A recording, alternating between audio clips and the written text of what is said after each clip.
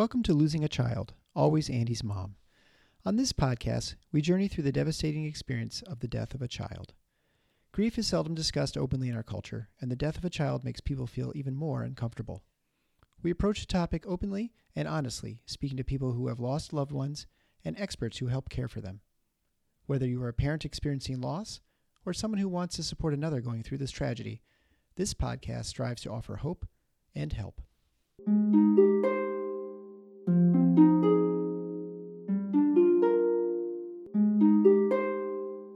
Welcome to episode 100 of Losing a Child, Always Andy's Mom. I'm Marcy Larson, Andy's mom. Today's episode is very unique and also very special. So in addition to being episode 100, we are just a few days away from the 3-year anniversary of the death of our son, Andy. So because of these two things happening at the same time, we decided to do something different that I've been talking about the last couple of weeks. We did a live stream, and overall it went really well. I think to the point that we will continue to do these, not with Eric, but with Gwen, and fielding some question and answers with Gwen, which I think would be really amazing and helpful. So we did the question and answer on Facebook Live and also on the Always Andy's Mom YouTube channel. I think most people watch from Facebook, but I'm not completely sure of that. So this episode today is just going to be that recording. So we are just going to replay that recording and let you all listen in on what our live question and answer session was like when we recorded it yesterday live. I do want to thank everyone for the great questions that were submitted. Some submitted ahead of time and the majority just during the question and answer session. So thank you so much for that and for being a great audience.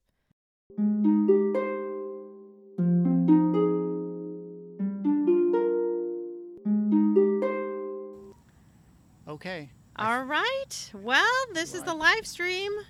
We are seeing how this goes, and hopefully some people will come on. So I guess we'll wait kind of a couple minutes and see if we have anybody watching. If you're watching, and either through YouTube or through Facebook, go ahead and leave a comment or say where you're from, who you are. It'd be kind of interesting to see that. And the more interaction we get initially, the more people it shows up in their feeds, and then the more people can participate in today's session. So looks like we've got 2 eyeballs according to that corner there. So if you've got an eyeball on it, drop your name and where you're from. And it's heart. Ooh, even better. Ooh, I know. 2 eyeballs and 1 heart. That's a person, actually. If you're just a couple legs and arms. That's right. That's right. Now it's a triclops, so now we don't have a person. Oh, now we have 3 people watching. So again, if you can post a comment, then we will see kind of who you are and where you're from. And we have like 4 questions that have been asked, so that'll be good to kind of get things going. Oh, Michelle Thorson from Grand Rapids. Hello, Michelle. Hello, Michelle.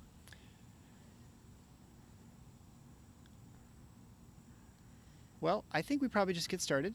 Yeah, I'm certainly we can, because this is going to be our podcast that will be kind of distributed tomorrow as well. So, first of all, I just wanted to say I can't believe actually the timing of this. So, this week is the 3-year anniversary of Andy's death, and the whole month, actually, always from the 1st of August, it just gets to be really hard because I feel like everything is a countdown. And I don't know about you. I don't think you do this as much as I do, but I have done this every year, and that I think back, what were we doing this day? What were we doing this day? What were we doing this day? So what we were doing this day, if you don't remember, Eric, because you don't, this day would have been the Saturday before Andy died. Actually, you weren't with us. So we, at the last minute, decided to go up for the weekend and to the cottage. And we spent time with your parents. And we had a really lovely weekend, actually. So it was the 3 of us kids. And then our daughter, Catherine, brought a friend of hers, Erin. And So we were up and we had just a really nice weekend. And I think the other reason it was so nice is because it was just spontaneous and unexpected. And we decided to go up. And then I remember we left on Sunday, and Andy always still had this teddy bear that he loved and he brought with him. And he forgot the teddy bear. And like, Bud, we do not have time. We cannot go back for the teddy bear. And so anyway, that's what we were doing. But those kind of memories end up sort of really haunting me, and that I am always thinking back to those days. So it just was amazing to me that when I started planning this out, because I started looking to see when episode 100 was going to be, probably almost 3 months ago. I wasn't even on 90, and I started just planning it out. And I realized that it was going to be this week. And I thought, wow, we really need to do something different, something special to kind of honor 100 episodes and to honor Andy at the same time. So anyway, that's how the live stream question and answer came to be. Hello, Rhonda. So Rhonda just wrote in. Rhonda is Robbie's mom, and Rhonda was a guest on the show not too terribly long ago. So anyway, we've got 12 people watching now. So again, as we said at the beginning, if you are watching, please post a comment so that we can see where you are and who you're from, and we don't have to say everybody's name, and hopefully we won't be able to say everybody's name because we'll get to be too many people, but we're up to kind of 14 watching now. So anyway, make some comments. Yep. So drop a comment in the description, just of like or heart or whatever. And where you're from, and so yeah. So for me, August. So my memory, I don't know if my memory's bad, but I don't remember usually what I had like to eat, and so I don't remember the specifics of anything except really just the day. And so I don't know where I was the day before that. I just kind of vaguely remember sort of what was going on, with the soccer and stuff. But well, and I took actually so many pictures, and so those I see because those end up coming back. And then Facebook things like, 3 years ago. So those kind of come back. Curses for Facebook, as anyone who's lost someone. No, You have those Facebook memories photos that come up, and that first year they're the hardest. I think they're hard all the time. Yeah, I feel like they're harder. I can look at them now without crying when I see them right away. So, I mean, I don't look at them very much. Now I do a little bit more than I did, I think, the first 2 years. So maybe that's part of it. You just kind of get to the point where you can now, look at things and it doesn't make you immensely sad, like wailing and stuff, And so now I can look at it and actually have some sweet memories, I guess, kind of like that was a fun time or something. Whereas, now I can't ever have that time before, right? That's initially that's sort of how you think I did about feel like it always was a stab to the heart, and now it just kind of sometimes is, maybe. Yeah. I don't know. It just depends. Okay, so I do want to welcome some more people that are watching. So we have Carly, who I've talked to before. Carly did not say where you're from. And we have Chrissy from Clarksville, Tennessee. Chrissy's been on the show a few different times. And Chrissy, I want to do a special shout out to her as well, because the anniversary of Caleb's death is actually tomorrow. And so Chrissy and I have been talking on the phone and chatting a lot because it's been a really tough week for both of us. So anyway, keep Chrissy and me in your thoughts and prayers these next few days. We would really appreciate it. So we also have Amanda joining us, Charity from Columbus, Ohio, Michelle, Corbin's mom from Holt, Michigan, another Michelle from Minneapolis, and then, and Rhonda wrote that Robbie's birthday is coming up just on the 26th, and anniversary date is the 31st, so it's going to be really tough. And I know Rhonda has written to me, too, that they're finally able to have that celebration of life coming up, hopefully here in September. So that's a lot. That's a lot going on, for sure. Why don't we do a question? Okay, let's do a question. Okay. So we got some questions. and now I need to find them. So the first question I got was, what has someone done that has helped you through your grief? Do you want to take that one first? Yeah, I think for me, I had a friend, Ben, who would just go on walks with me. Mm-hmm. I mean, he's actually a counselor, and so he's a therapist. So I don't know if people always ask me, "Is your husband in therapy?" And I would say, "Well, not officially, right." But his friend Ben takes him on walks that I'm pretty sure are therapy sessions." Yeah. So that was really helpful. I think I think especially I was listening to something today. It's really hard for men, I think, to have close friends in today's society. I don't think we have many, and so I think you can become very isolated, and you rely on other people to help you.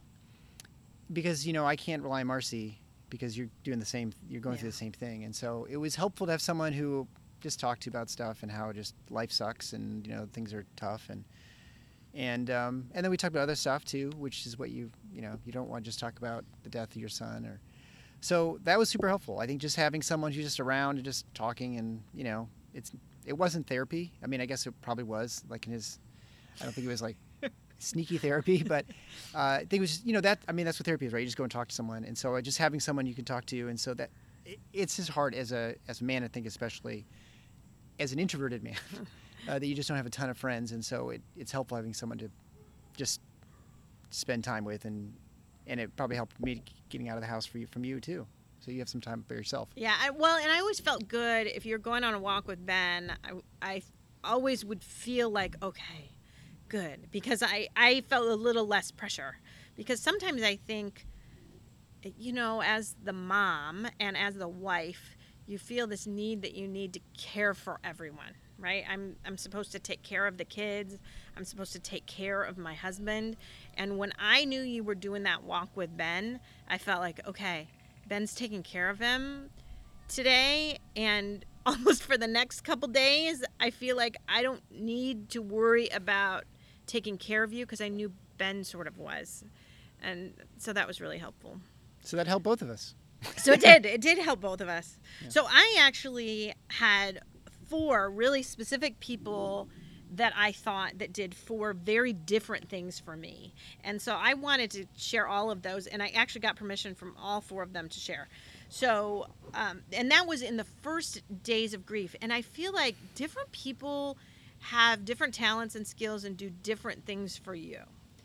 So, first of all, the night of the accident, we obviously we were taken to the hospital, and 3 of these women were there. Like, they came immediately and were there with me. And I'm going to start out by my friend Michelle, who was the first one to log in here. So, little shout out to Michelle. So, Michelle was one of my first calls. That we were there. It was supposed to be an office party, and she actually works for my office, so she should have been there, but wasn't.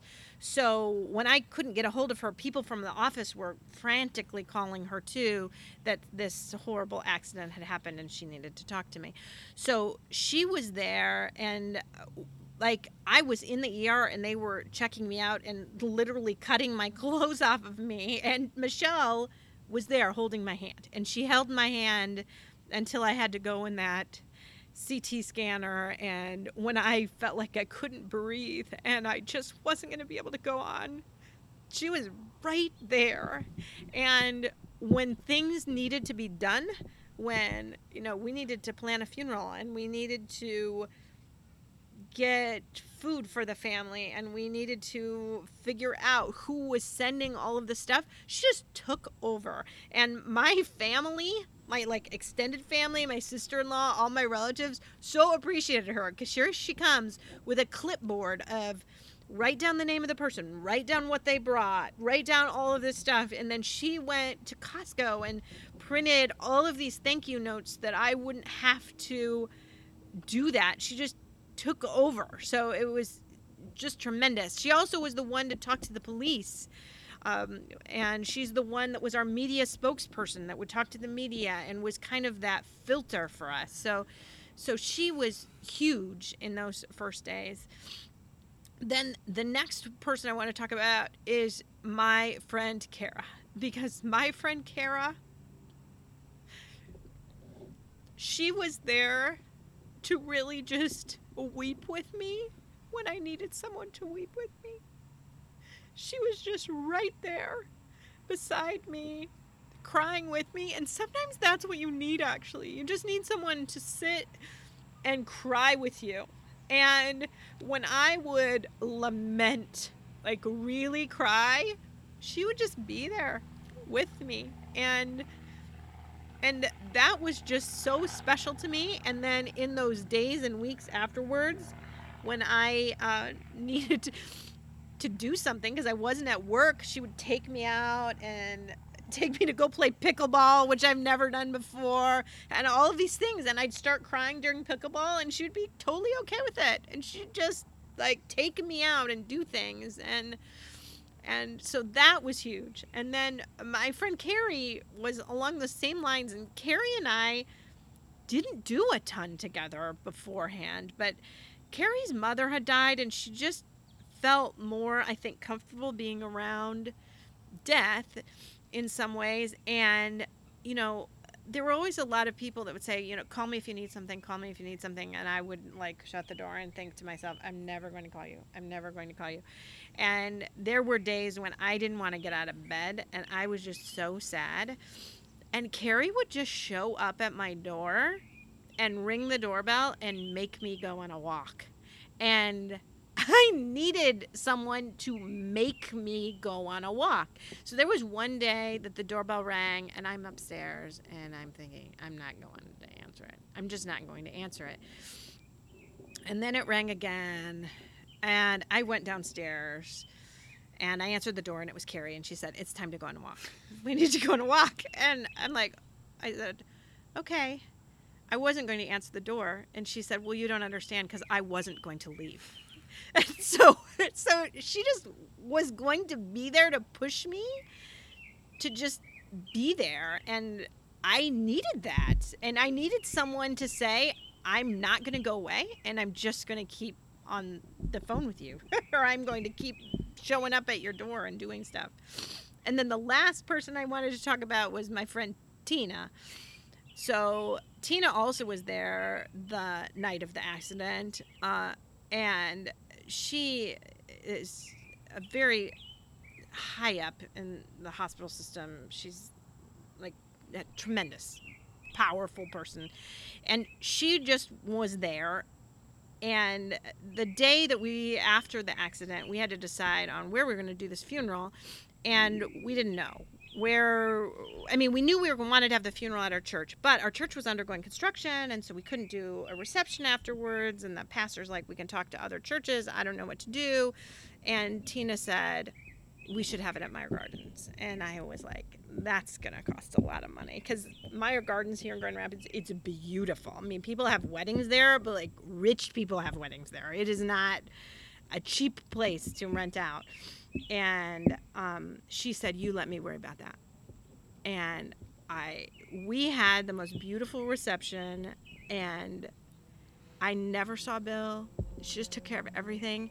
And every day in those first days after work, where she had this very powerful job, she would just show up at my door. Just show up. And when I needed to write the obituary, she sat there beside me and wrote the obituary. And her quiet strength, because that's what she was. She didn't talk a lot. She just had this quiet strength. And sometimes you need somebody around you that's just strong, that you can just rely on their strength. And that was her to me. When I felt like when I need somebody really strong who might tear up a little bit but isn't going to be the one to cry with me, that's when I needed Tina. So it just, each one of them did something so special, and I just wanted to honor them and then talk about the importance of having different people in your life to do different roles, and knowing that one person can't do it all and doesn't have to do it all. And it's beautiful, I think, to have different people do different things for you, and that you don't burn out somebody either and make them kind of do too much. So anyway, that was a really long answer, and I apologize for all that, but I do feel like it was important to kind of go through all of it. Yeah. I think, the that just points to the fact that we all have different gifts, and Right. you work on your strengths and whatever it might be if you're trying to help someone, and to try not to do things that you can't do. I mean, you can always go outside your comfort zone and to try and do some new things, and you may be stronger than you think, but you shouldn't feel like you're a failure if you can't do certain things. So I think it's important, and I think when you look at this podcast, when it comes to Marcy, her strength is, well, she likes to talk, and because she's a pediatrician, that's what she does. She helps take care of people and families, and this is really an extension of what she does as a job. And she was doing this kind of before you even were working. I mean, you kind of, I think, started this. Oh, the podcast? The podcast. Before I went back to work, Before we went back to work. Mm-hmm. And so it has been a healing thing for you. And I know, I mean, I've read a lot of these emails. It's amazing community of people who've been helped by this. And it's been an honor to really to be a part of this. I haven't done a whole lot except just encourage you in general.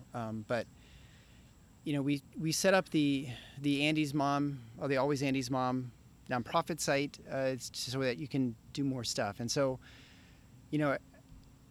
she's not very good at asking for help, whether after Andy or even now, right? And so I think it's important, if you find this helpful, and this is I'm the treasurer, I guess, of our organization. Yeah. So he's the treasurer. And what's funny is that he tells me, well, because now I did hire someone to help me with my social media, and I hired someone to help me with my editing, so I don't have to do everything because it was getting to be a lot.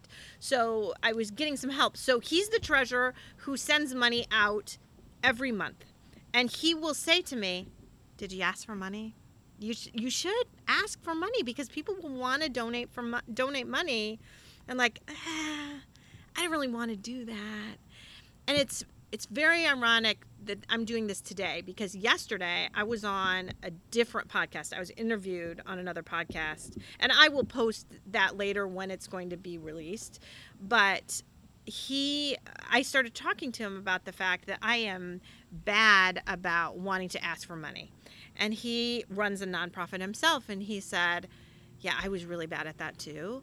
And he said a few years ago, this nonprofit would bring in money, and he had this person that would send $50,000 every single year. He would send $50,000. And one year, the $50,000 check didn't come. And he said to his friend, wow, I'm really disappointed. This $50,000 hasn't come. And he said, well, did you ask? And he said, well, no, I didn't ask. I'm not going to ask. And he said, well, isn't your mission worth it? And he told me that, and I started to cry because I thought, wow, do I not think my mission is worth it? Because of course I think my mission is worth it. Of course I think it's worth it to reach out to people and to help people. And I thought, that's really not honoring of the whole thing to act like it's not worth people, send in a donation or send in some money. And anyway, it really was very powerful to me. And Eric was going to come on, and he was, well, and he still can kind of give a little pitch, but I kind of thought to myself, it's worth it. It's worth it to do it, right? I can just say, for one thing, I mean, we don't, the money goes towards just every penny goes towards the production, the promotion of the show. And so it goes towards the things that Marcy was doing that she doesn't need to do, like posting things on social media. We've got someone who does a great job, fantastic job with that, and has been well, and it used to stress me out, honestly. And it's great. And then also, someone who edits the show, which it's not super expensive. We found someone who does it and who's been felt very blessed to be part of this process as well. Well, and both of them actually do it pretty inexpensively. But that frees up Marcy not only for the time so that she can focus answering emails and those sorts of things, but also. It really helps the fact that she just can get away from, caring for people a little bit in some sense for those 3-4 hours when you're editing, because it would take a long time, and it doesn't become so overwhelming, the whole podcast process. And so that's been probably the best part of it for you, in that it just lets you focus on, yourself. On what I like too, and not the social media, which really did stress me Sure, out, yeah, to be is that. Well, and someone Michelle just wrote, don't forget to promote Amazon Smile, and that is totally true, because that is an easy way. I mean, think about how much stuff people buy on Amazon now. If you type in smile.amazon.com instead of just amazon.com, they will ask you what charity you want to promote, and if you put in Always Andy's Mom, then I think we get like 0.5% or something. Yeah, we get like a little amount, and it doesn't actually take anything away from you, and it's just an easy thing to be able to do. So anyway, so if you want to support the show, you can obviously go there. You can go to the website, and you can just make a PayPal donation, and that's really the only pitch, I think, for the show. But I think it'd be nice for people to realize that they can do those things to support you and what you're doing. And I think there's some things we want to do, and reach out to more children's hospitals maybe, and their bereavement units, and to because that's already at Toronto, the sick kids, and then also at St. Jude, you said, in Memphis. And so we'd like more people to have access to this. And actually, if people are listening either live or later, and they know of somebody that runs bereavement at a children's hospital, or they have some sort of connection, please let me know, because I would really like to be able to reach out to others. Okay. So I wanted to do a couple more questions. Of these comments. No, I'm going to do some comments. So I guess you're in charge, so go ahead. I am in charge. So Carly wrote also to be grateful for the Facebook memories, because she said her Facebook was hacked a month after her son died, and everything she ever posted about him was gone. So, wow. You think it's hard to see him, but it would be harder not to see him in some ways. Oh, sure.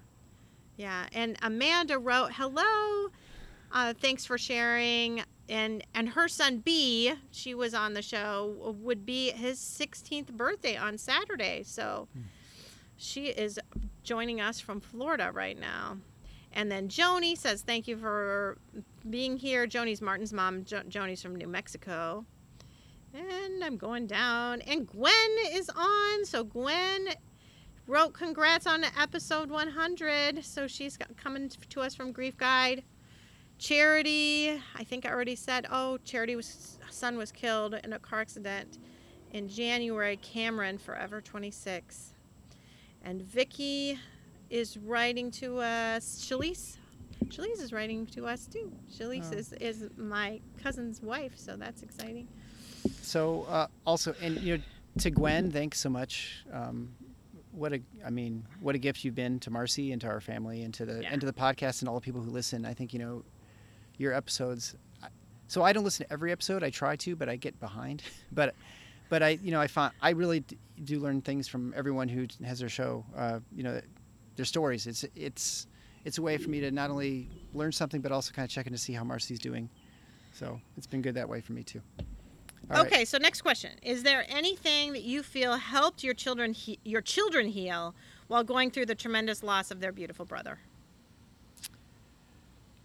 Yeah, I think, it's similar to the adults. So I think, for us, and maybe this is similar to most families, it's really hard to provide any comfort to your kids when you're going through this. I mean, you're grieving with them. You feel bad for them that they've lost their sibling, but you don't really have a whole lot to offer them, except you can hang out with me, but I'm really sad all the time. So I think, when people just took them and just did things with them, especially Peter had a little bit, I think, more friends who just kind of said, hey, can we take Pete for the day or whatever? And that was, I think this is very helpful. I mean, I think that was probably the most helpful thing, just to get them away from a place where people are sad all the time. And what's funny is it's still a little bit that way. He was going to hang out with his friend, and I said, well, he can come here. He'd just rather go there. And even though I don't feel like we're at like a sad household anymore, he still does like, I think, going out and being in other places. Yeah, and he deals with the memories of his brother doing stuff with him here, right? Yeah, so every time he does stuff here? I would think in some ways it maybe still is a little bit hard to be in that basement and playing with somebody who's not his brother. I don't know. Certainly, I think we put the kids in individual therapy, and then we also did some stuff as a family. So I think all of that was helpful. And certainly some more than others. So like Catherine really enjoyed going to Starlight Ministries with us, especially when she had a friend that she really felt close to that went as well. So that was super helpful to do that kind of as a family. But yet Peter really did not like it at all. At all. And I think a lot of it was he just didn't have any guys that he felt he related to. So for him, just doing that individual one-on-one therapy was much more important. And it was funny because his therapist said, I think he's good. I don't really think he needs to come. And then I brought that up, like, he's wondering if you need to come, and he was like, yeah, I still need to go. So he felt like he really needed that. I think he needed that time that he knew he could talk to someone who he wasn't going to make sad, because that's the thing. I think our kids want to protect us so much that a lot of times they're not completely honest with us and what they're going through. And so, like you said, having people from the outside that want to see them, or having a therapist that they can work with is, anyway, I think that's really important. Yep. Okay, so next question is, have you ever had any moments of clarity during a grief therapy session that you feel helped a lot? You gonna take that? You want me to start? Why don't you start this time? I will start. So a couple things. One, when we were at Starlight Ministries, there was a group of sessions, 6 sessions, that were focused on lament. And that was so extremely powerful to me, to really learn about lament and what it is to lament and to truly mourn. Because I remember having this just huge aha moment that... Was that lightning? I hope That's an airplane. I think it's an airplane. Okay, we're good. What happens if you live next to the airport? So, anyway, I had this aha moment that I had always called it the bad cry. I would say, oh, it's the bad cry. I'm having the bad cry. It sounds a lot better to say that I am just showing lament and really, truly mourning. And that when you're bereaved and you're mourning, it's like you're being torn asunder. And because that's exactly what it feels like, that you're being ripped completely apart. And to have those terms really explained to me, it really normalized it. Like, lament is normal and good and has gone on throughout the ages.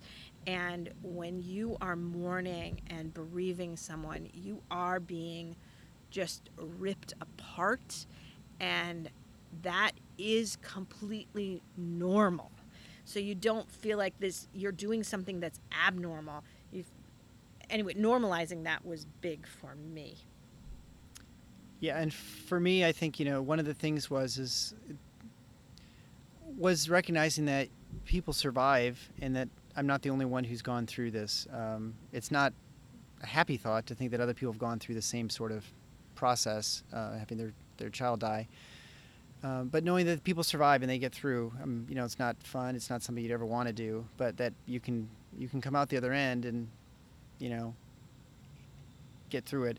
The other is one thing that struck me after just a couple weeks of our session, our group, was that we spent a lot of time with, other parents obviously, but they had kids who died and who were adults, and people who died, and ones who died as a baby, and then a couple teenagers, and it was initially you just recognize the differences between everyone. Like they had grandkids, and it was a totally different situation with an adult child, and you're jealous because you're like, wouldn't it be great to see my kid if he was 25, 30 years old and had a family? And yeah, you lose them, but at least you had some time with them, versus somebody who's lost a baby, right? And then, but at some point you realize that it's all kind of the same, and that it's different. Obviously, every life's unique, and your experiences are different. But recognize that there is a common sort of thread for everybody, and that yeah, we're different, but the loss is probably just as intense. And so I don't know. I mean, that was I think the thing I learned the most. It was most surprised by, certainly, but that's a really big club. And then and I just had a patient today who I talked to who lost her daughter in child labor 8 months ago, and so we talked about that actually, and that's something also I never would have done. I mean, 5 years ago, I never would have started talking to someone about the fact that they lost a child or something before going back to the operating room. So that was definitely different for me. Mm-hmm. Well, and I think too that you just have more in common than you do that isn't. And that was surprising because all of us as bereaved parents have so much in common no matter what the circumstances, and they can be completely and totally different, but there are so many things that are just the same. So let's see, I'm going to go through another couple comments. So, another Michelle. Wow, we have a lot of Michelles watching. So just saying, with God's grace, the mission of yours and Andy's will grow. Thank you for your honesty. And Carolyn, just saying thank you. Also, if you have questions, please post them now, because I have one more question to talk about before we have to start just talking about other things. Just winging it, huh? Okay. Then we'll have to start winging it. So please ask questions. If you have any questions to ask them now. So I have something to wing, by the way. Oh, good. So the next question is, we sort of have addressed this a little bit, but do you feel getting grief therapy as a couple has helped if you've done this? Well, I guess we didn't do it as a couple. We did a group as a couple. Yes. Because we tried it once as a couple, and it was weird. Oh, yeah. That just was one of those things where it just didn't work. The therapist was not the right person or whatever. I don't know. But yeah, it was one-on-one therapy just as a couple. It was odd. I remember it was right away, though. So Andy died on a Wednesday, and I feel like it was like that Friday. Because so my office, great office. Obviously, they were all there for us right away, and the one of our care coordinators lined up that Friday. So Andy died Wednesday night at 7 p.m. By Friday, Eric and I had a couples therapy appointment. My daughter Catherine had a therapy appointment. My son Peter had a therapy appointment, and she even made one for my foster son Valeriano, who decided he was not going to a therapy appointment. So but the rest of us all went. But this woman, she was like crouched down the whole time. It was just odd. It was just different. And I think we were honestly kind of too soon. Don't you think? Yeah. Like, we were in shock. I didn't even know what was going on. It was just too soon. So it may have worked had it been a little bit later. But then we definitely did the couples group, the support group. And that was huge for us to do it together. Yeah. There's actually a question from another Michelle, or maybe this is one who's been on there before, asking about how to reach children's hospitals. I think, if you've been through the Children's Hospital network, like, your kid was there and you dealt with it, there's probably a grief coordinator or someone. I think we just reach out to them and just have them, either you can get the information for us to reach out to them to talk to them about the show, to offer it as a resource for parents, mm-hmm. or they can have them contact Marcy just through the when email. I think the question might be more about how we have done that so far. And so far... we haven't. Well, no, that's not true. So at DeVos Children's Hospital here in town, I actually work with them a fair amount. Right, yeah. So, they wanted to do something for Mother's Day, so they designed, I thought bookmarks would be a good thing. I said, everybody gives you books. We get all sorts of books. Sometimes you read them, sometimes you don't. But, see, that she's clarifying. How do you serve them? Right. So I helped with doing a bookmark, and that they sent out to all the moms. And and what they wanted from me now, she just sent an email asking for a little card that we could hand out to say kind of what we do.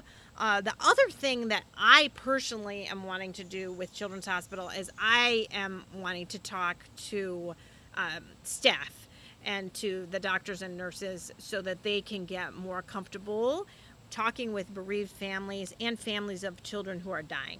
So that is something that I'm doing. Gwen and I are working on putting together a program, actually, that we're going to do for physicians and nurses and just staff at the hospital. So that's something that I want to expand. So obviously I've got my kind of the Always Andy's Mom focuses on parents, but I am a pediatrician too, and I feel like I got really cruddy instruction on what to do. And I've said this before, that all the times that I dealt with grieving families, there was one time that I thought I really messed up and I really did everything wrong. That is definitely thunder. That I thought I did everything wrong, and that was the only time I did everything right. And that was when I showed a little bit of more of my humanity, and I really truly let that family know that their child mattered to me and that I was going to miss them. And I didn't just have this, this face of seriousness and all business, and I let them see a little bit of what mattered. And I think that's important to be able to tell people that that's okay, and that you don't always have to try to make someone feel better.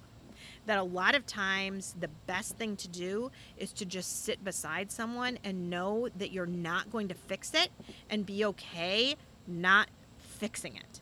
So that's one area that I want to focus on. And I've been talking to Sick Kids Children's Hospital, to their bereavement coordinator, a little bit about that, but also just about getting that information out. And so just telling newly bereaved parents about the podcast, that there are resources to be able to just hear from other bereaved parents, so they know that they're not going crazy. So it's kind of a twofold mission as far as children's hospitals go. So 2 good questions. I don't know which one you want to just go in order. How differently Sure. did you and Eric grieve? How differently did we grieve? Different. Really differently. Yeah. Still. Mm-hmm. Yeah. Mm-hmm. I mean, Marcy is much more, her emotions are on her sleeve, Yeah. She wears them a lot more better than I do. Well, just more. I mean, there's not Yeah. one that's better and the one that's worse, but we're just very, very different. I'm much more of an emotional person. And you're not. And I think back to just in those early weeks, I've got to get back to work. I've got to do something. And then that was really helpful to you. And so then you kind of assumed that would be helpful to me, or I hoped that would be helpful to me, and encouraged me to go back. And then it was sort of a disaster, and it didn't go well at all.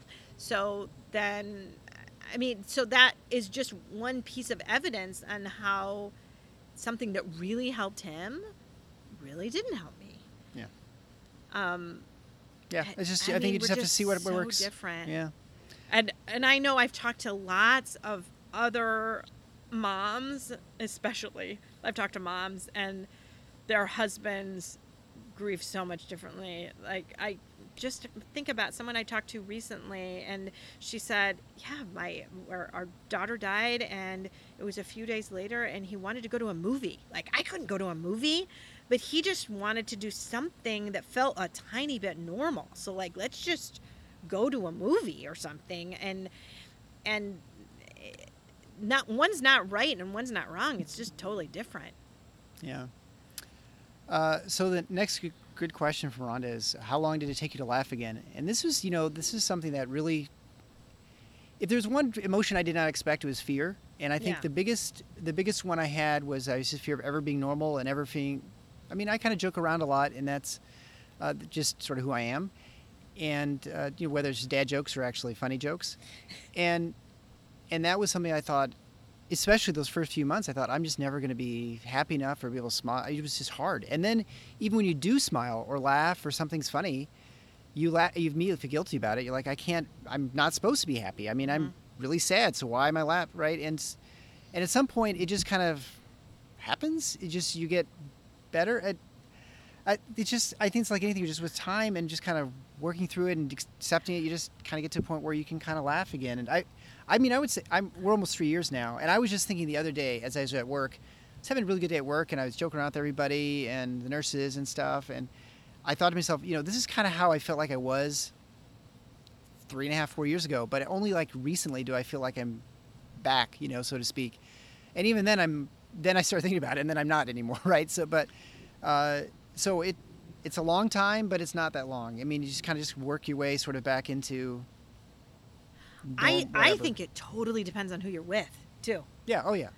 I mean, we found that we went to that grief support group, and we would sort of laugh. And we even had... Start getting stuff. I think it's going to start to rain on us, so I did not expect this to happen. But so anyway, we would laugh like there, and I almost felt more comfortable laughing with other bereaved people, because when I laughed with people who weren't bereaved, I always felt like they were going to judge me, right? Why is she laughing?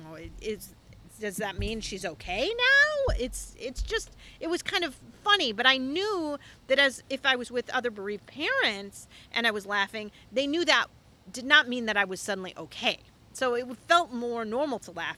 Like we did a game night with 2 other bereaved couples, and it was awesome. We had a great time, and we laughed a lot. And just, anyway, that, I think a lot of it has to do with where you are and this feeling of who you're comfortable with and what they'll maybe think of you. Okay, I think we're okay out here for a little bit. We'll see if it really starts to rain on us. And we've got this little umbrella that we can move. When it rains on us. Yeah. When it rains on us. When it rains on us.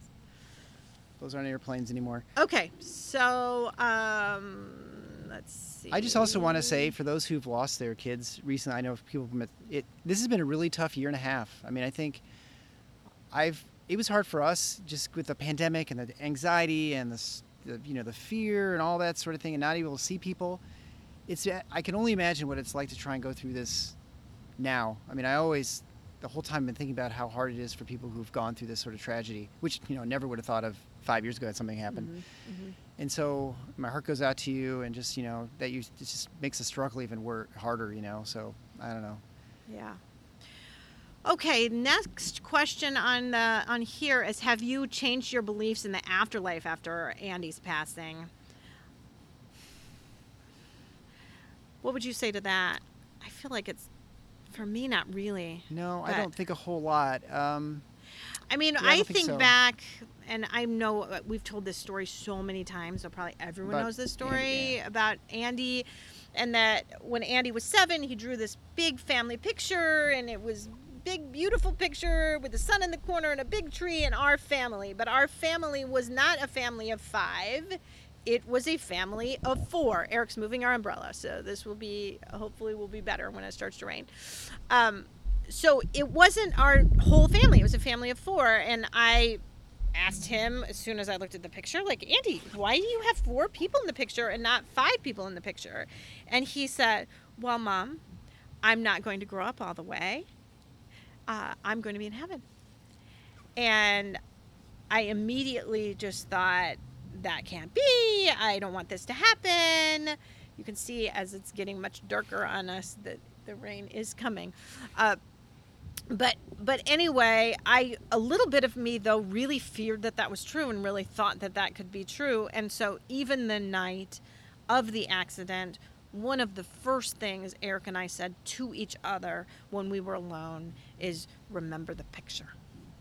And to have that, it was just beautiful that we did have that little moment to be able to see kind of Andy's vision of that he was going to be in heaven and he was going to be okay with it. And so I do think of that in that sort of way. But I guess the only thing that has changed is I so often talk to other bereaved parents, and we talk about our kids in heaven talking to each other, and that I don't think I thought of quite as much as I do now, for sure. Yeah. Mm-hmm. But it certainly, your faith is affected. I tell people my faith was kind of rocked to the core when I lost Andy, but it never really went away.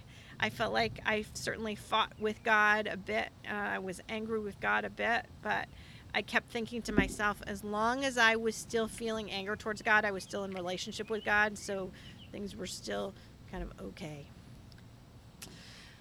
All right, so what is the mission of... Oh, no. Yeah. The next one is, outside of Compassionate Friends, is Oh. there a non-religious grief group you know of for younger child loss?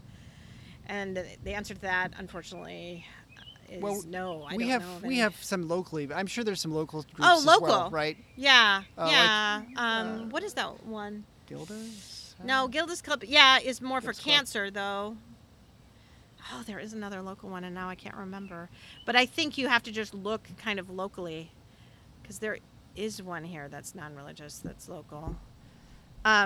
Then the next thing is, what is the mission of the nonprofit? Is it more than supporting the podcast? And I'd say it is, but I think more broadly it's supporting Marcy's work, which includes the podcast. But again, like we're trying to get her to, COVID's thrown everything off, right? But it was to try and get interact with physicians and medical personnel so they can understand, like you mentioned, going to hospitals and talking to the staff about how to deal with grief, to help those hospitals in their bereavement, outreach, and sort of helping people the next step for parents. I would love, I mean, if we could, I mean, right now we don't have anyone really supporting the whole nonprofit at all except for us. So it has been more focused on the podcast, but I would love to be able to expand it out And retreats. And my biggest thing, my real dream, is to do retreats. And we do have a camp that we've been affiliated with that Andy just loved, and I've talked a little bit to them about doing some parent retreats, and I would love, I mean, that's the dream. Honestly, that's the dream, to be able to really do that and to be able to spread that out into more areas. And obviously COVID's caused it's any so chance much, of doing something like that is kind of on the back burner until this sort of clears up, I guess. And then just to be able to help people in their own little things. So I know Gwen has worked with a little group from Chicago that actually started by just being a group of people that listen to my podcast, and now they're doing more and they're gathering together, and I think they do quilting and they do other things. And so if those little groups kind of pop up and I have the ability to be able to help them with a little funding to do stuff, I would love to be able to do that for sure. Oh, okay. You know what? Gwen just answered a question. So to help answer Courtney's question, you can go to the website of the National Alliance of Grieving Children, and under Find Support, you locate your state, and then it views the list of groups there and see if there are any in your area. And she says most of those groups actually are non-religious groups. So thank you, Gwen, for that little insight. Always Gwen. Always Gwen, giving the answers to those things. So I'll answer a question which wasn't asked.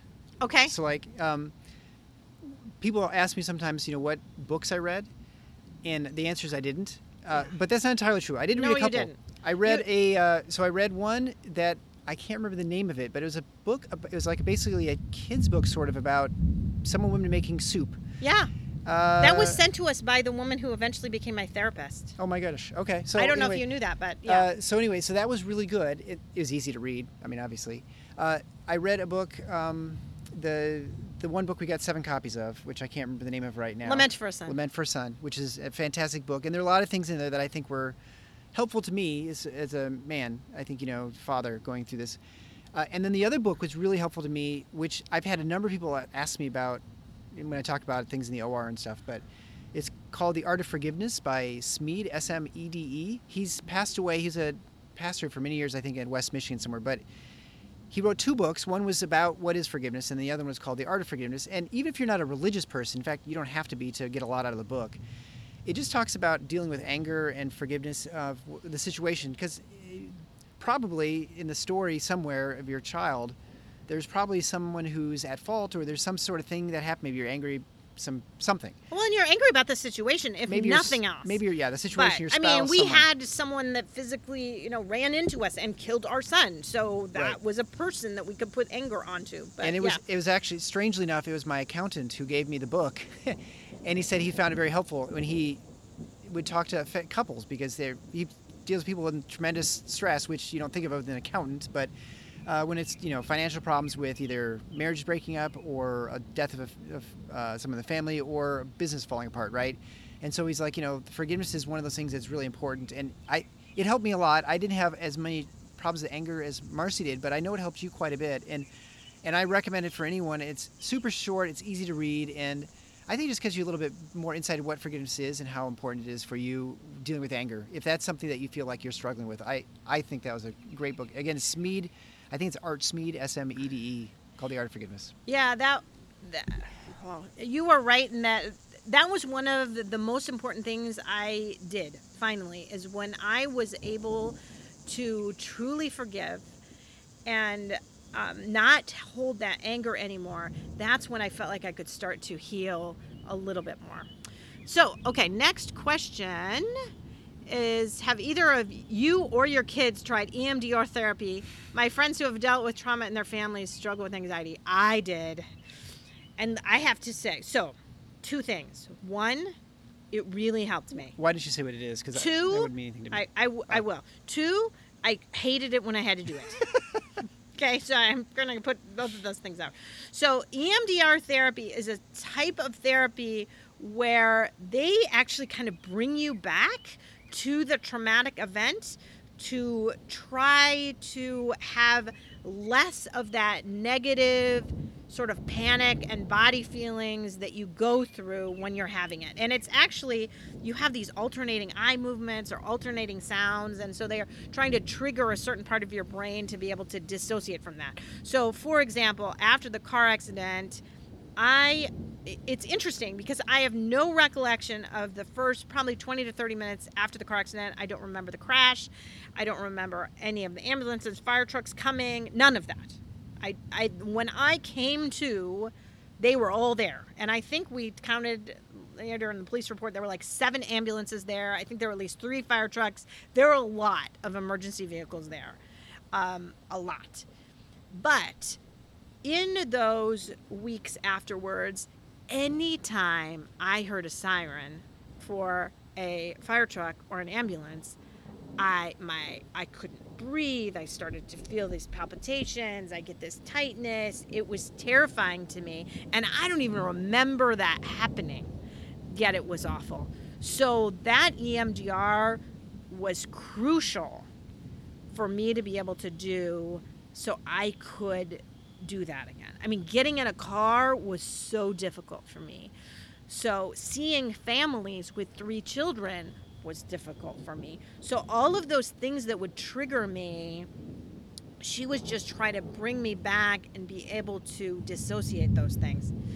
Now, that also being said, our daughter just started doing EMDR now. So now we're 3 years later. And what's interesting is, I mean, we both feel very terrible about this, is that we sort of felt like she wasn't in the car. Like, how is she going to have this tremendous trauma compared to the rest of us when she wasn't in the car? But there was so much that she did experience and so much trauma she did experience. And when you think about it, like, she was a teenager and she was alone and she found out this horrible accident had happened, and then someone came to the door to have to tell her that her brother had died. This is horrible trauma to have to go through. And so just now in the last weeks, she's doing EMDR, and we feel like we're already seeing a little bit lighter version of her. So like some of that, she would just be so anxious and kind of twitchy and things like that, that we're already seeing that start to go down a little bit through the EMDR. So I can't say enough good about it, but I mean, on the days that I was supposed to do EMDR with my therapist, I would go in and she'd say, is there anything you want to talk about before we do EMDR? And I would come up with every excuse under the sun on things that I felt were more important to talk about than that EMDR, because it was hard to do. But doing it did tremendous good. So even though it's hard, I would recommend it 100%. This is so authentic with the thunder and lightning. Yeah. I can't believe we're in the thunderstorm. I really did not. It was so sunny when we started. She has, and I think she would agree also that she thinks it sucks, but she also thinks it's been helpful. So, right. And then Michelle mentioned that the name of that organization that Gwen mentioned is now the National Alliance for Children's Grief. So if you're looking for something, so there you that go. It sounds like the name changed, National Alliance for Children's Grief, but it should still offer the same thing. Well, I just want to say thanks to all of you who are part of this community, which is not one we want to be a part of.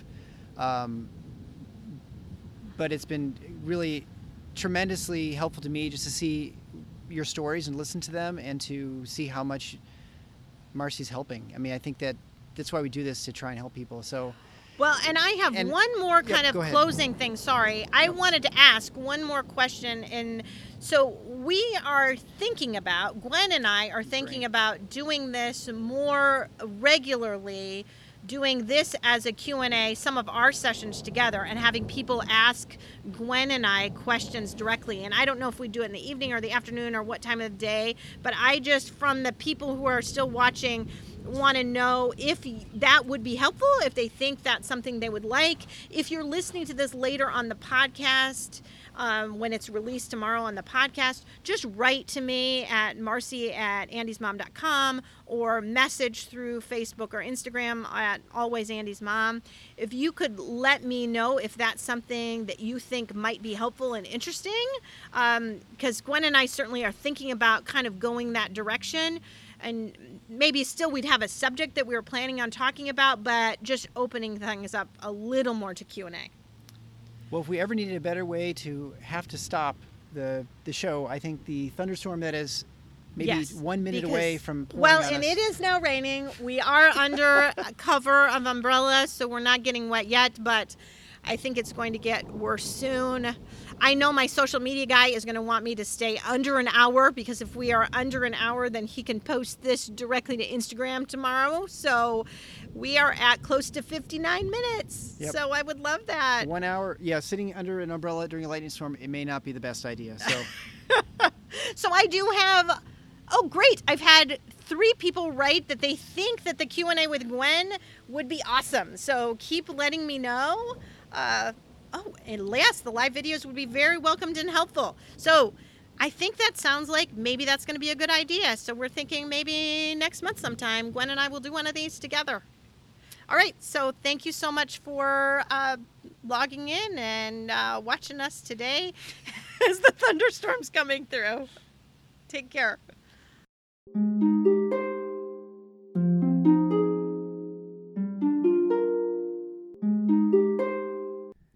thanks for listening to Losing a Child, Always Andy's Mom. Please subscribe to the show on your favorite podcast player. We are always looking for new show ideas. If you'd like to be a guest, know someone who'd be a great guest, or have a show idea, please email us at marcy@andysmom.com. Be sure to visit the webpage, andysmom.com, for more content, including Marcy's blog. There you can also sign up to receive updates via email. Together, let's work to inspire hope, one day at a time.